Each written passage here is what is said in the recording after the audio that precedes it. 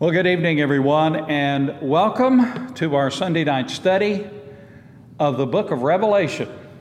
I'm Pastor Chris Hall, and it is good to have all of these who are in our sanctuary tonight as we continue our study of the final book of the Bible. And it's good to have those who are joining us on our Facebook page and through other media outlets as well. We have progressed now into our study of the book of Revelation to Revelation chapter 21, the new heaven and the new earth. Amen. We have now gone through the time of the tribulation. We've gone through the second coming of Jesus Christ. We've come through the final judgment, the great white throne judgment of those who were lost. And now we enter into this section of the book of Revelation in which we study the new heaven and the new earth. And I know it's going to be a wonderful blessing for us as we look with great anticipation to the final home of the believer as it is made, created, put together by our glorious and wonderful Lord. So I would invite you to take your Bibles, turn with me to Revelation chapter 21, and we will read the first 3 verses of this wonderful chapter. John, the human author of the book of Revelation, writes this under the inspiration of the Holy Spirit. John said, "Now I saw." Wow, that's amazing. John was given a vision. He was given the ability to see what he is about to write about. He said, "I saw a new heaven and a new earth. For the first heaven and the first earth had passed away. Also, there was no more sea. Then I, John, saw the holy city, New Jerusalem, coming down out of heaven from God, prepared as a bride adorned for her husband. And I heard a loud voice from heaven saying, 'Behold, the tabernacle of God is with men, and he will dwell with them, and they shall be his people. God himself will be with them, and he will be their God.'" And so tonight we progress to these verses, and let's study them together. It's going to be such a blessing to look at what we're going to look at tonight. The Bible teaches this, that one day this present creation in which we are living in, this present creation which has been marred and scarred by the curse of sin, one day the Bible teaches this present creation will be replaced by a new heaven and a new earth. The new heaven and the new earth will be a vast upgrade, if you will, over the present creation in which we live. In these verses, we will find 3 features of the final installment of heaven, which is called the new heaven and the new earth. First of all, tonight in our study, I want us to see the appearance of the new heaven and the new earth. Revelation 21, verse 1 again. John said, "Now I saw a new heaven and a new earth. For the first heaven and the first earth had passed away. Also," John notes, "there was no more sea." Now God originally created this present earth to be the permanent home for mankind. But when man fell in the Garden of Eden, when sin entered into the world through the rebellion of mankind, when man fell, the curse of sin corrupted this world and corrupted the creation in which we now live. And even though this present creation will be renewed by the Lord Jesus at the beginning of his millennial reign, as we have already seen, this present creation, even though it will be renewed, is still a creation that has known the marring and the scarring of the curse of sin. But here's what the Bible teaches, and here's what these verses teach. One day, God is going to melt away this present universe. It will pass away, to use the words of John. And this present universe will be replaced with a new heaven and a new earth. Now, the present world that we live in is a shadow of the new heaven and the new earth, the new world to come. While the new heaven and the new earth will in some ways be similar to the present heaven and the present earth in which we live, it will be vastly different in many other ways. It will be a creation which has never known the marring and the scarring of sin. One thing different, John noted, one thing different about the new heaven and the new earth that will be different from the present earth in which we're living is that there will be no more sea, John noted. Now, currently, 3/4 of the present earth is covered by water. And presently, all life on earth is dependent upon water for its survival, including human life. If you don't have water, you can't have life in this present creation. But in the new heaven and the new earth, in the future to come for believers, when our bodies have been glorified, our glorified bodies will not need water to survive. Life in the new heaven and the new earth will be sustained not by water, but by the goodness, by the grace, by the power, and the presence of Almighty God. Now, as John noted, there will be no more sea. That does not mean that there will not be water in the new creation. In fact, the Bible talks about a river flowing from the New Jerusalem. And the capital city of the new creation. The Bible calls that river the water of life. And I suspect this, knowing how much human beings love the water. We all love the water. We all love to see the water. We all love to be around the water. We all love to take our vacations around the water. Knowing how much human beings love water, while there may be no seas in the new earth, on the new earth, I'm sure that there are going to be, in the new heaven and the new earth, there will be many wonderful lakes and streams and rivers in the new earth. And I would suspect that there will be a lot of good fishing. Our Lord loved fishermen. He called them to be His disciples. And I'm sure on the new earth, there's going to be beautiful lakes and streams and ponds and a lot of good fishing in that new creation. So that's what we find in these verses as the appearance of the new heaven and the new earth, what John noted as he saw the new heaven and the new earth. Secondly, I want us to see the capital of the new heaven and the new earth. John wrote in Revelation 21:2, "Then I, John, saw the holy city, the new Jerusalem, coming down out of heaven from God, prepared as a bride adorned for her husband." John sees a city. He sees a city coming down out of heaven. A city coming down out of heaven to the new earth. And he called it the New Jerusalem.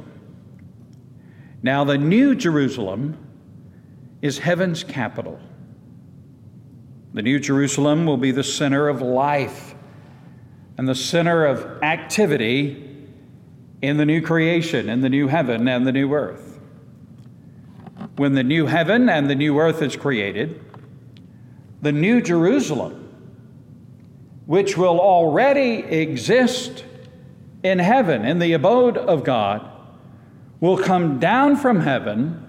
John noted it will come down from heaven as beautiful as a bride marching down the aisle on her wedding day. And the new Jerusalem will come down out of heaven. It will rest upon the new earth, and it will become the center of activity, the capital city of the new heaven and the new earth, the new creation that God will create. In the new creation, in the creation to come, we are taught in these verses and in the Bible that there will be no separation between heaven and earth as there is now. In the present creation, in the present reality, earth is down here and heaven is up there. But here's what we're taught about the new heaven and the new earth. The heavenly realm won't be up there. The heavenly realm will be everywhere, even encompassing the new earth. The heavenly realm and the creation to come will encompass all of creation. And the new Jerusalem that John saw coming down out of heaven, out of the sky, above the earth, the new Jerusalem will be the capital city, the center of activity in the new creation to come, in the new heaven and the new earth. Now, the concept of a city, a capital city, the concept of a city pictures relationships and activity and responsibility and unity and socialization, communion and cooperation.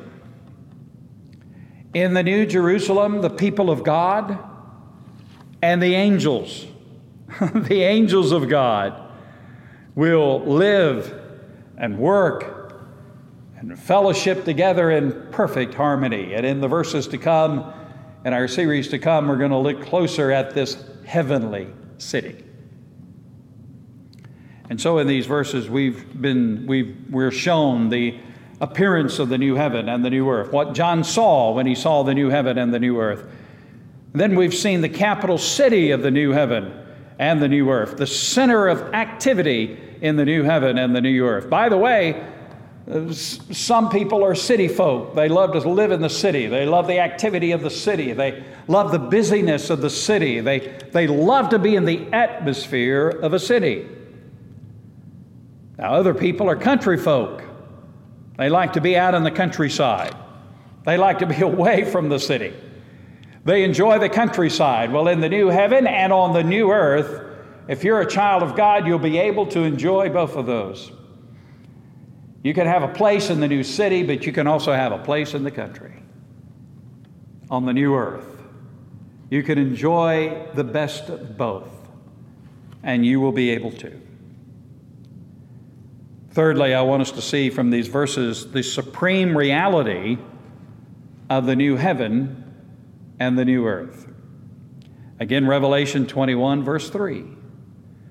And I heard a loud voice from heaven saying, "Behold, the tabernacle of God is with men, and he will dwell with them, and they shall be his people. God himself will be with them, and he will be their God." The supreme reality, the supreme joy, the supreme glory of heaven in the new heaven and the new earth. The supreme glory of that new creation will be this: that believers will literally see God. In the new heaven and the new earth, we will live in the presence of God. We will be accepted by him. We will be loved by him. We will be blessed by him forever. The supreme reality of the new heaven and the new earth is that we will see our God and God will be with us. We will live in the presence of God for all eternity. Now, we're in the presence of God now, but in the new heaven and the new earth and the new Jerusalem, in that new creation to come, we will literally be able to see God, fellowship with Him, and live in His presence. What will it be like to live in God's presence? Well, number one, because that is true, we will have full, complete, unlimited, and joyful fellowship with God in the new heaven and the new earth.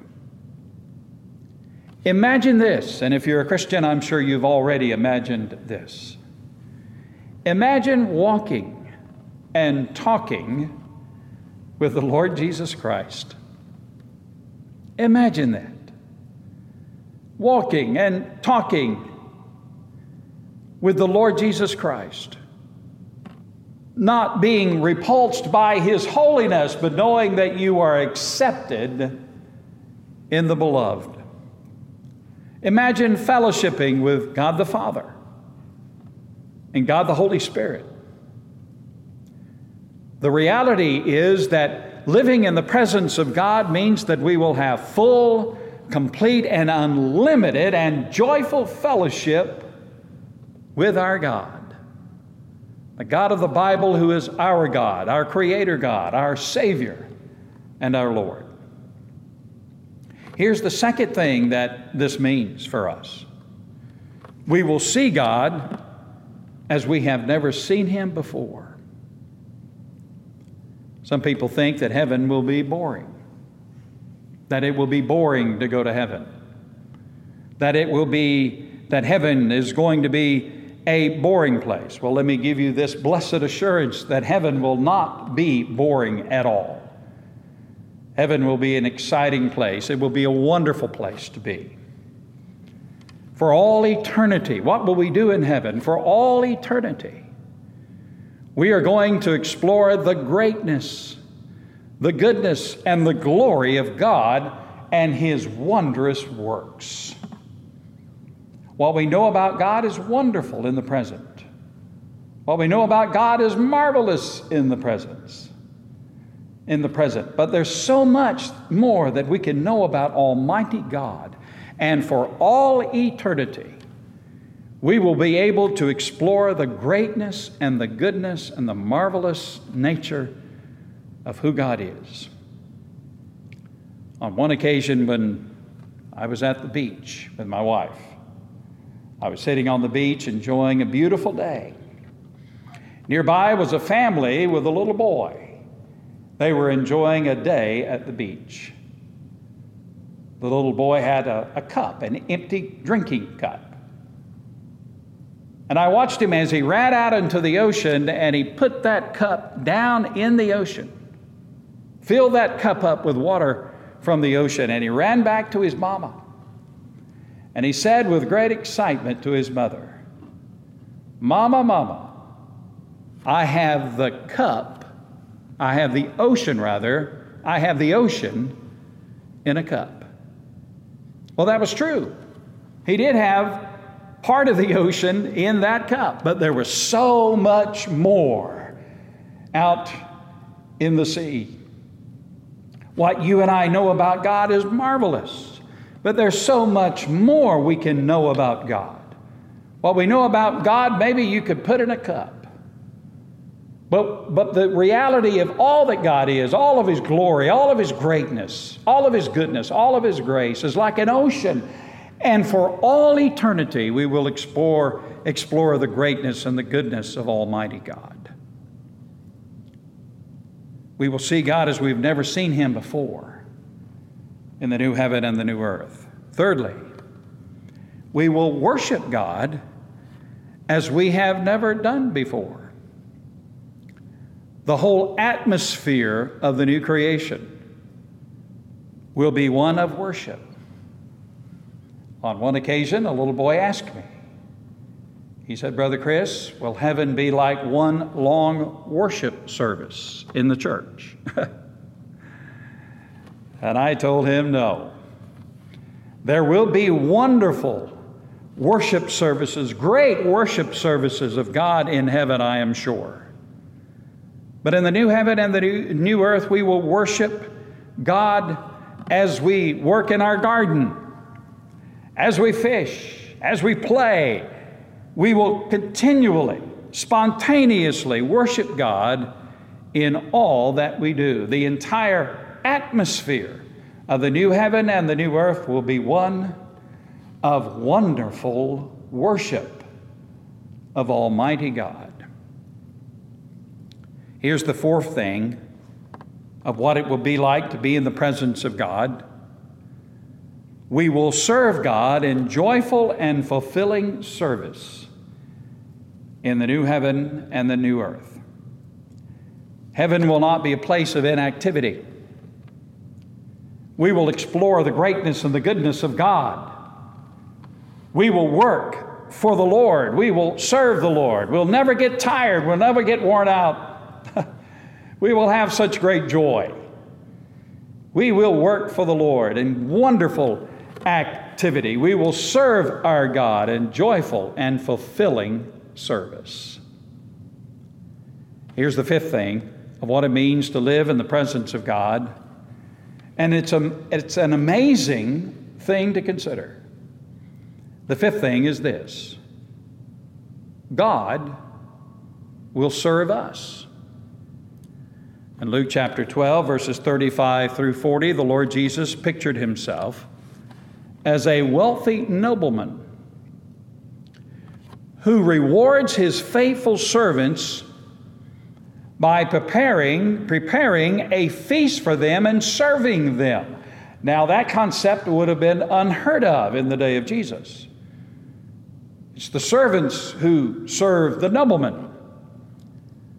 But in that passage, Jesus pictures a nobleman serving his servants, blessing them for their faithful service. That's a picture of what will happen in the new heaven and the new earth. Not only will we serve God, but amazingly, God will serve us.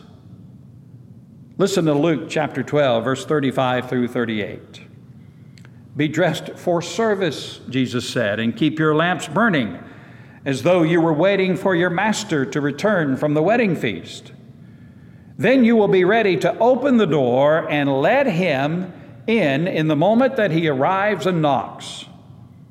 The servants who are ready and waiting for his return will be rewarded. I tell you the truth, he himself will seat them. He will put on an apron, and he will serve them as they sit and eat. Here's the nobleman serving the servants. He may come in the middle of the night or just before dawn, but whenever he comes, he will reward the servants who are ready. It's an amazing thing that not only will we serve God in the new heaven and the new earth, but God will serve us. In heaven, believers will be forever served with a heavenly feast of joys and blessings and grace and peace by the Lord himself. So that's our first look at the new heaven and the new earth, the new creation to come. And as we continue our study in the book of Revelation, we'll continue to look in Revelation 21 at what the Bible says about the new heaven and the new earth to come. Nothing in all of this world compares to what God is preparing for those who trust in him. In fact, 1 Corinthians 2:9, it is written, "Eye has not seen, nor ear heard, nor have entered the heart of man the things which God has prepared for those who love him." What a glorious day that will be. Thank you for joining us in our study of the book of Revelation. As we continue our study here Sunday nights from Mercedes Baptist Church in Albany, Georgia. Join us again next Sunday night. We'll continue our study. as we continue to look at the new heaven and the new earth. What a blessing for God's people. Thank you, Lord Jesus, for who you are, and thank you for all that you do for us. Thank you for your grace, thank you for your mercy, and thank you for your love. Help us to love you and serve you in greater ways in the days to come. I pray in Jesus' name, amen.